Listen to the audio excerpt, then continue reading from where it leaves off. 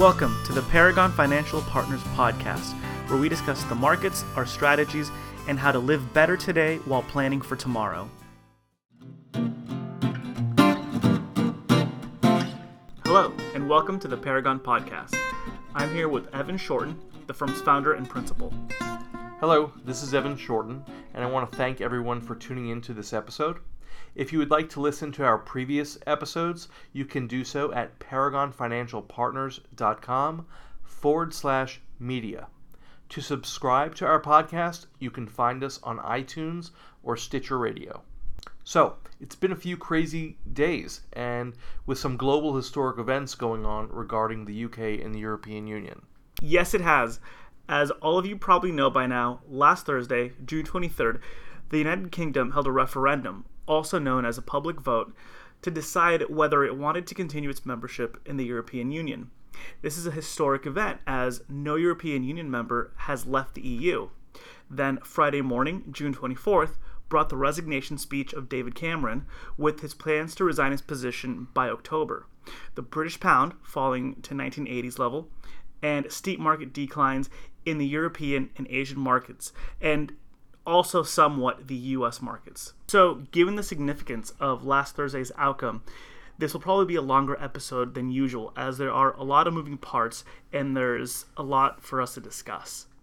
Yes, there's a lot to discuss, but first I want to start off by telling everyone patience is a virtue. Right now, it's not the time to make any rash changes in your portfolio based on emotion. The market drop we saw on Friday following the Thursday vote was simply a reaction to uncertainty or a flight to quality. As of now, nothing has changed.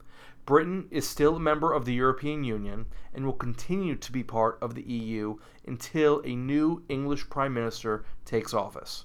In other words, the UK's exit from the EU probably will not be initiated until sometime in October or soon thereafter. Additionally, the UK will have a 2-year period to renegotiate how it will do business with the rest of the European Union. Also, for some tips on how to weather market volatility, we recommend listening to our February 19th episode, How to Cope with Market Volatility. With that, it may be best to discuss some of the factors that led up to the UK's referendum. Okay, so let's have a short history lesson for those who are unfamiliar.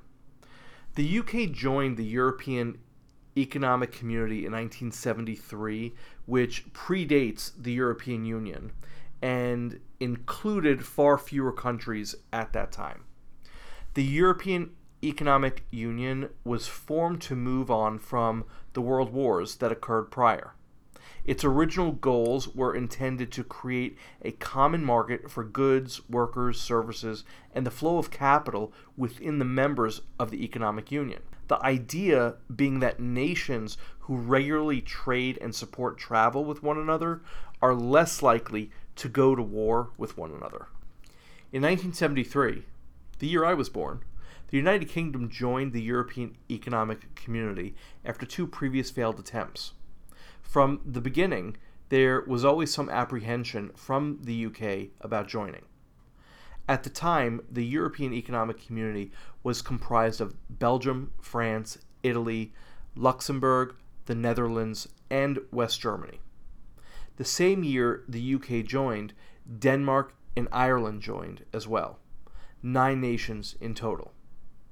Since the beginning, there has always been a sense of Euroscepticism with the UK, with individuals like Margaret Thatcher being very vocal with her displeasure of the UK-EU relations. Fast forward to 2008, the European Economic Community had now morphed into the European Union with 28 member nations and a standardized currency adopted by most of its members. During 2008, we had the world financial crisis and the negative economic impacts it brought throughout Europe. England fell into a recession and began experiencing high unemployment and cuts in social services. Meanwhile, smaller nations like Greece, Italy, Ireland, and Spain went into deep recessions and needed financial assistance from the European Union. The 2008 financial crisis really started bringing more attention to the political leaders in the UK who were always skeptical of integration with the rest of the European Union. England is the second largest nation who contributes financially to the European Union. Combine this with a recession, high unemployment, and cuts in social services within the UK, and this added fuel to the fire. UK citizens started feeling uncomfortable that so much of what they considered to be their money is going to help other countries while they potentially experience a lower standard of living. And we can recall seeing a big part of this frustration come through in the UK during the 2010 student protests and the 2011 English riots that occurred through several areas of England. Right. Additionally, the EU allows its citizens to travel freely and easily obtain work throughout its member nations. England, being a world destination for travel and employment, attracts a lot of immigration from other European Union members.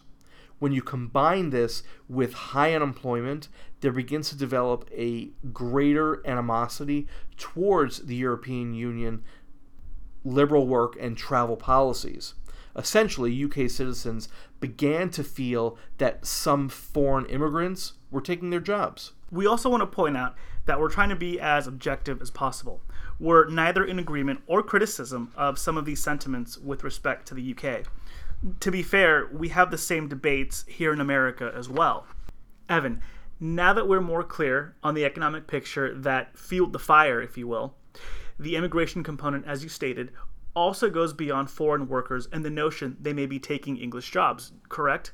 Yes, the ability to move freely within the EU members' nations has historically been a point of skepticism within the UK.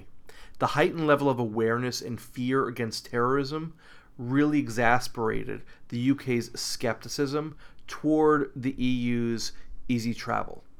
And again, we want to mention that we're neither expressing agreement nor disagreement regarding UK sentiment. This can be a touchy political subject for many. We don't want to express an opinion for or against. Yes, I completely agree, Elion. Thank you. Okay, so I think you've given us a good background of the historical events that led up to the Brexit vote, at least as much as we can fit into a single podcast episode. Yeah. So, Thursday, June 23rd, we know the sentiments that pushed for the vote, but why was there even a vote to begin with? If so many UK leaders were opposed to the UK leaving the European Union, why even risk having a vote? Well, all of the increasing tension and Euroscepticism post-2008 started to gain a strong vocal following. In fact, it's not correct to assume so many UK leaders were opposed to leaving the European Union. By 2012, David Cameron was feeling significant pressure from within his own party to vote on whether the UK should stay. And in 2013, with elections looming in the future, Cameron promised the public to hold a referendum if his Conservative Party won the 2015 general election. He further added his party would stand by whatever outcome was voted for. And here we are. Yes, here we are. So what happens next? We know UK citizens voted, the UK is out, and David Cameron's declaration to resign seems to show the UK leaders will in fact stand behind the outcome. Well, as of right now, nothing. In order to begin the process of leaving the EU, the acting UK Prime Minister must invoke Article 50 of the Lisbon Treaty. For clarification, that is a law dictating how a member nation of the EU can remove itself from membership. David Cameron does not plan to leave until October when a new Prime Minister can succeed him. It will then be up to the incoming Prime Minister to begin the process. Once the process begins, there will be a period that could last for up to 2 years, where the EU and the UK will have to renegotiate trade agreements, international treaties, immigration policy between the nations, and a whole lot of other details with regards to how they will conduct business moving forward. So we saw a lot of social media activity by pundits freaking out and stating that this is the end of the UK as a major economic power, that it will lose its position as being one of the world's primary financial sectors, and that it's pretty much the end of the world for them. What's your opinion, Evan? Well, it's definitely not that dire. I sent out an email to our clients last Friday stating my current position. I'll reiterate what I told our clients. My personal view: this is a shock to the system, but it should not push global economies into a recession. As we mentioned earlier in the podcast, right now nothing has changed. The markets will absorb this news, and they will eventually resume their long-term trends. The Brexit referendum is unlikely to be disruptive to the US economy as a whole. The UK will likely also be fine in the long run. Brexit has more political ramifications than financial ramifications.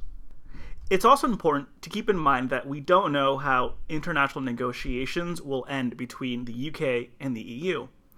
They may agree upon favorable terms with little to no impact on economic activity. Also, let's not forget, you don't need to be part of the EU to have a vibrant, flourishing economy. Liechtenstein, Norway, and Switzerland are wealthier and have lower unemployment than most of the EU and are not members.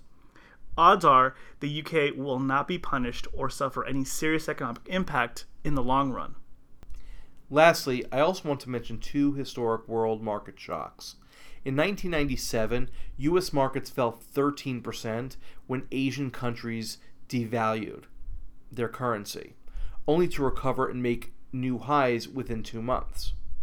In 1998, the S&P fell 15% on the Russian devaluation, only to fully recover and make new highs within 2 months as well. Again, Thursday's referendum was a shock to the financial community, and the financial community does not like shocks. As of now, everything is okay. Okay, great. Thanks, Evan. If you would like to download a transcript of this podcast, please visit us at paragonfinancialpartners.com/blog. The transcript should be available in the next several days. To stay up to date with future podcasts, please sign up for our email list using the link below.